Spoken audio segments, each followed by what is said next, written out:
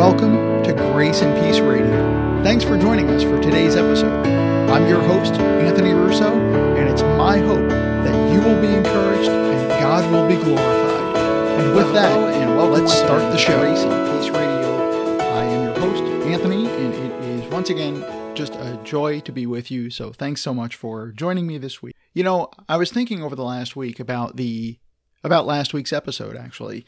And you can go back and listen to it if you haven't at graceandpeaceradio.com/29, graceandpeaceradio.com/29. Really, I was just thinking throughout the week of the pain of sin. You know, just thinking about what it was like to live before I was born again and the pain of sin. You know, it seems like it's so much fun, and in a lot of ways it is. You know, there's no question that sin has a pleasure to it. Sin has an enticement to it. That's why we're so fixated on pursuing it before we know the Lord. But at the same time, you know, as a Christian, you look back on it, it's just miserable.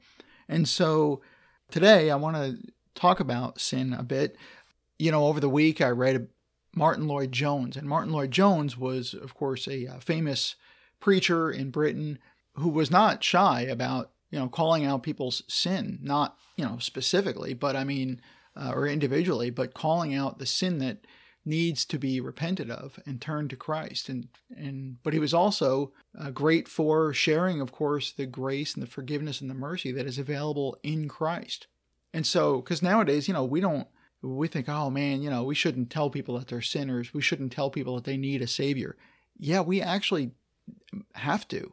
I mean, how do you know that you need medicine unless the doctor tells you you're sick, right? And like the old illustration, how do you know that you need to be treated for cancer unless the doctor loves you enough to tell you you've got cancer?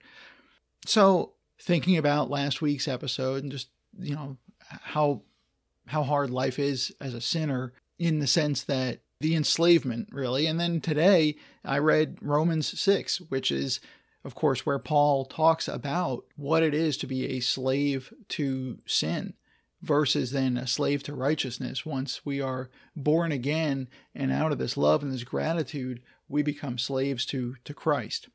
So first of all, when we talk about sin, what are we talking about? Well, the first book I grabbed off the shelf was I just went to Wayne Grudem's Christian Beliefs, which is a really pared down version of his systematic theology book.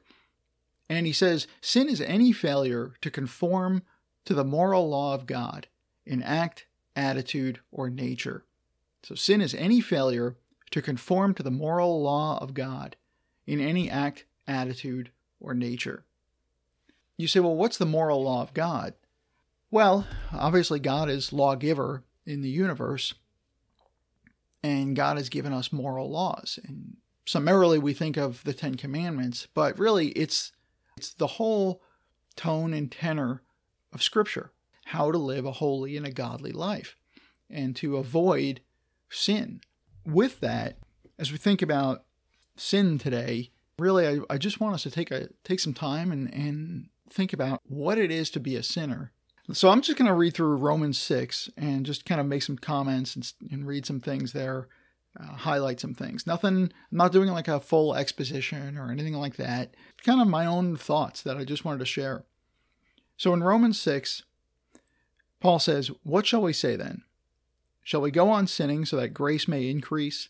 So, and again, Paul's kind of leading up to this. This is obviously the 6th chapter of Romans. So he's already had this whole discussion about man's unrighteousness, man's sinful condition, and how, you know, the grace has come through Christ and so on, and what we have in Christ as forgiven. And then he deals with this aspect of sin. You know, should we go on sinning that grace may increase? By no means. We died to sin. How can we live in it any longer? And again, he's writing to Christians. You know, if we're not Christian, if you're not born again, you haven't died to sin. You haven't died to this desire, this really unstoppable desire to want to dodge and not fulfill the moral laws of God. to transgress them. If we died to sin, how can we live in it any longer? And that's a great question for Christians. If we've died to sin, if we say we're a Christian, how can we love sin? How can we keep living in it? It should make us say, no, we don't want that at all. I mean, once we see what the Lord Jesus went through for us, how could we possibly want to continue brazenly down that path of disobedience? Or don't you know that all of us who were baptized into Christ Jesus were baptized into his death? We were therefore buried with him through baptism into death, in order that, just as Christ was raised from the dead through the glory of the Father, we too may live a new life. And so there again, it's the mindset of a Christian to say, I've died with Christ. I've died to the things of the world. And now I'm in Christ, and I now live with Christ. And so our attitude as Christians should be that we are dead to sin. He says, if we have been united with him like this in his death, we will certainly also be united with him in his resurrection. For we know that our old self was crucified with him, so that the body of sin might be done away with, that we should no longer be slaves to sin, because anyone who has died has been freed from sin. And so we see this whole aspect of being a slave to sin. Before we were Christians, that's what we were. We were slaves to sin. You look at everybody out in the world today who does not know the Lord Jesus Christ, who isn't born again, and they're in slavery. They're in bondage. They are slaves to sin. They cannot help it. And I don't say that as judging anyone, because I was in the same boat. I was just as much enslaved. Now, if we died with Christ, we believe that we also will live with him. For we know that since Christ was raised from the dead, he cannot die again. Death no longer has mastery over him. The death he died to sin once for all. But the life he lives to God. So thank the Lord that as Christians, we have new life now. We aren't enslaved to sin. And then Paul continues. So in the same way that we just saw that Jesus died, and it's, he can't die again. He lives to God. In the same way, count yourselves dead to sin, but alive to God in Christ Jesus. Therefore, do not let sin reign in your mortal body, that you obey its evil desires. Do not offer the parts of your body to sin as instruments of wickedness. And really, that's what we used to do. That's exactly what we used to do as non-Christians, as unregenerate people, as sinners. Look at the world. It's what everybody does. In some way, shape, or form, they're offering their bodies to sin. So Paul continues, do not offer the parts of your body to sin as instruments of wickedness, but rather offer yourselves to God as those who have been brought from death to life, and offer the parts of your body to him as instruments of righteousness. For sin shall not be your master. Man, amen, right?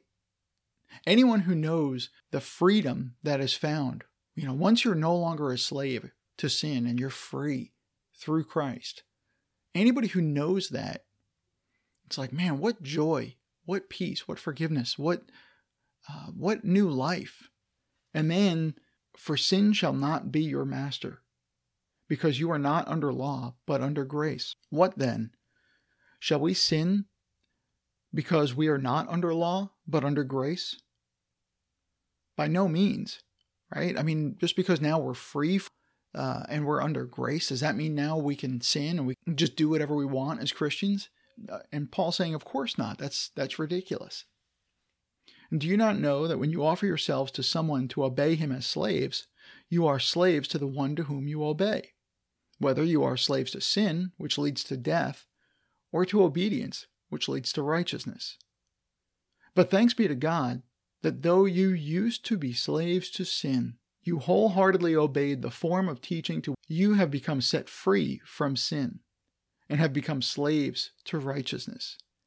And here again, Christian, if you're struggling with sin, If you're struggling with thinking, well, I'm still a sinner and God is, if you're in Christ, you're not. You have been set free. You are no longer a slave to sin. Do you still sin? Yeah, you bet. You've heard me say before, it's like we are cars that are permanently out of alignment and they cannot help but steer towards sin. And so we constantly have to turn the wheel against it and go the other way and spend our lives working against the steering, working against that misalignment so that we live lives of righteousness. But we don't do it by ourselves. We've got the Holy Spirit and He's helping us. But the point is that you used to be slaves to sin. You've been set free from sin. And then Paul continues, I put this in human terms because you are weak in your natural selves. Boy, isn't that the truth. In my natural self, I have no willpower. We talk about, people say, there's willpower. No, as unbelievers, we have no willpower. Before Christ, we have no willpower. And even after Christ, we only have power because of the Holy Spirit. So Paul says, I put this in human terms because you are weak in your natural selves. Just as you used to offer the parts of your body in slavery to impurity and ever-increasing wickedness, which is what he was talking about earlier in verse 13, about offering our bodies as the parts of our body to wickedness. We used to offer the parts of our bodies to slavery and impurity and ever-increasing wickedness. And that's not just sexually. That's everything. That's our tongues. That's how we would speak about people. That's our hearts, how we would think about people, how our eyes, how we would view people, and our minds, how we saw the world, how we determined what was right and what was wrong, how we chose to live our lives, and the moral compass that we had or didn't have. So just as you used to offer the parts of your body in slavery to impurity and to ever-increasing wickedness, so now offer them in slavery to righteousness, leading to holiness. Now, isn't that a difference? Slavery to righteousness. Thank the Lord. When Jesus saves us, we're like, Lord, thank you so much. And we bow down before Him. And just as someone who has saved our lives and we're indebted to them for the rest of our lives, that's how we are as Christians.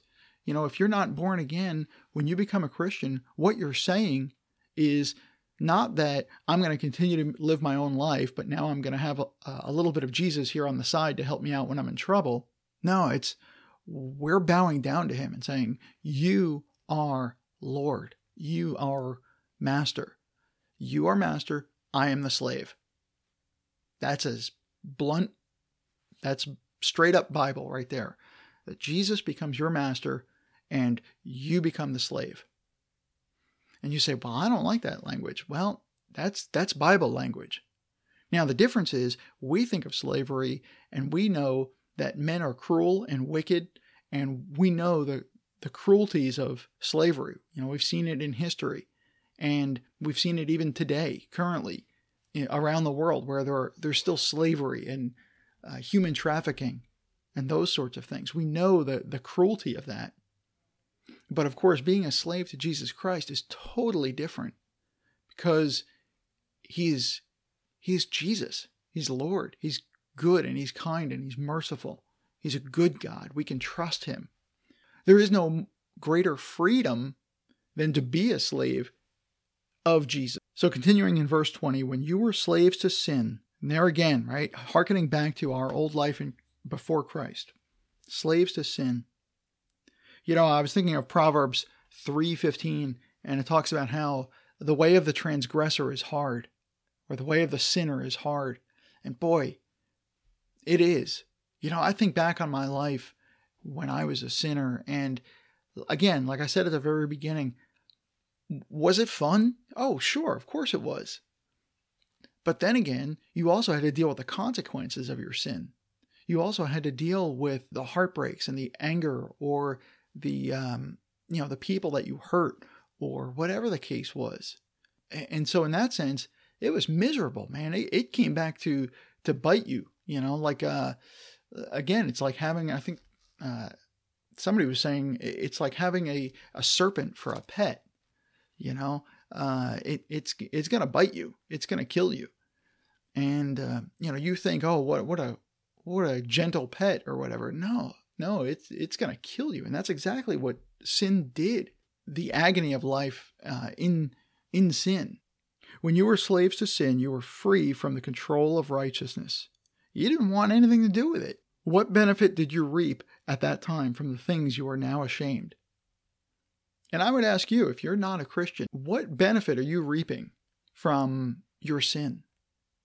And you might say, well, the job I do, I know God probably wouldn't approve of it, but I'm making a lot of money and I've got a really good car and, nice clothes and I can do whatever I want.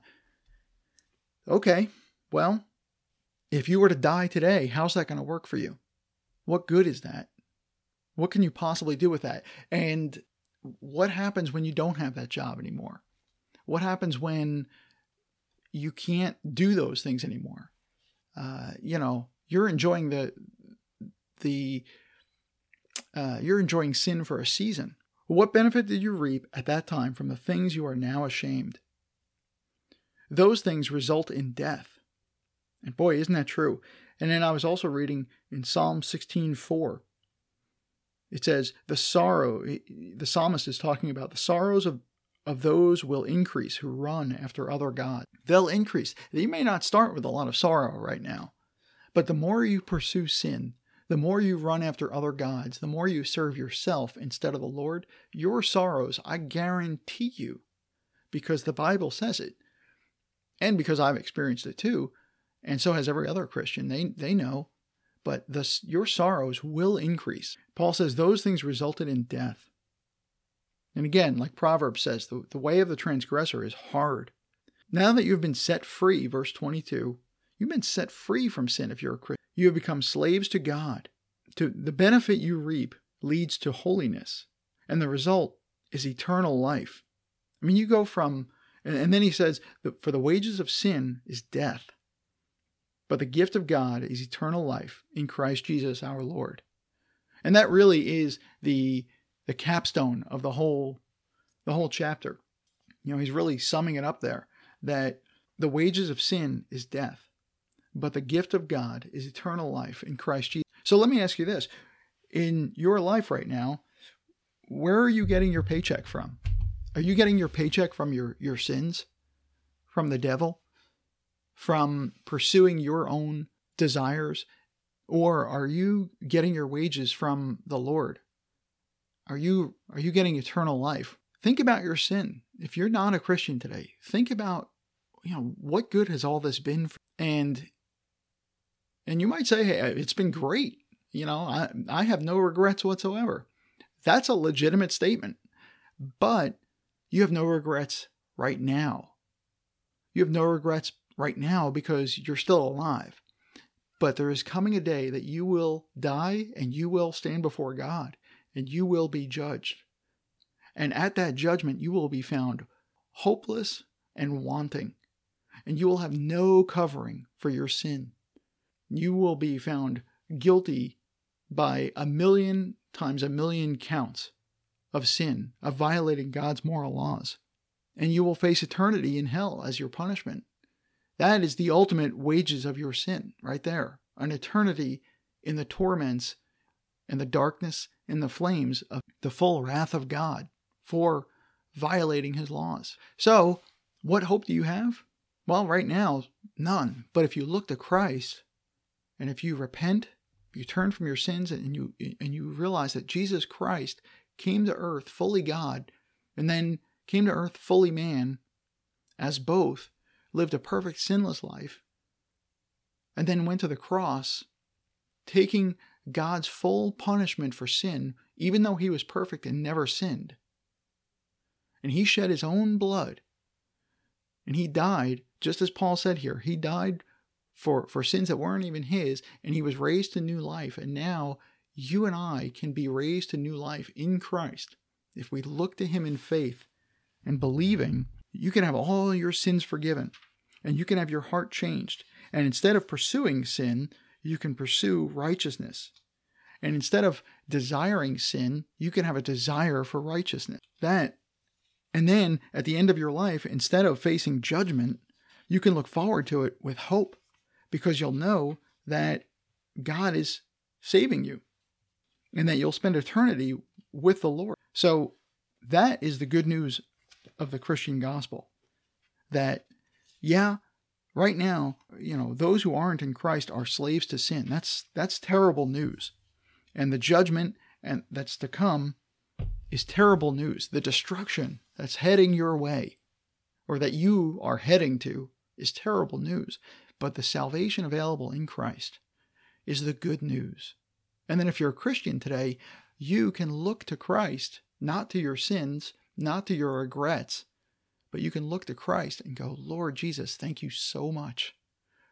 Thank you for dying for me. Thank you for shedding your blood. Thank you for atoning for my sins like I never ever could. And then you can serve him in righteousness and obey him through the power of the Spirit and enjoy the Lord.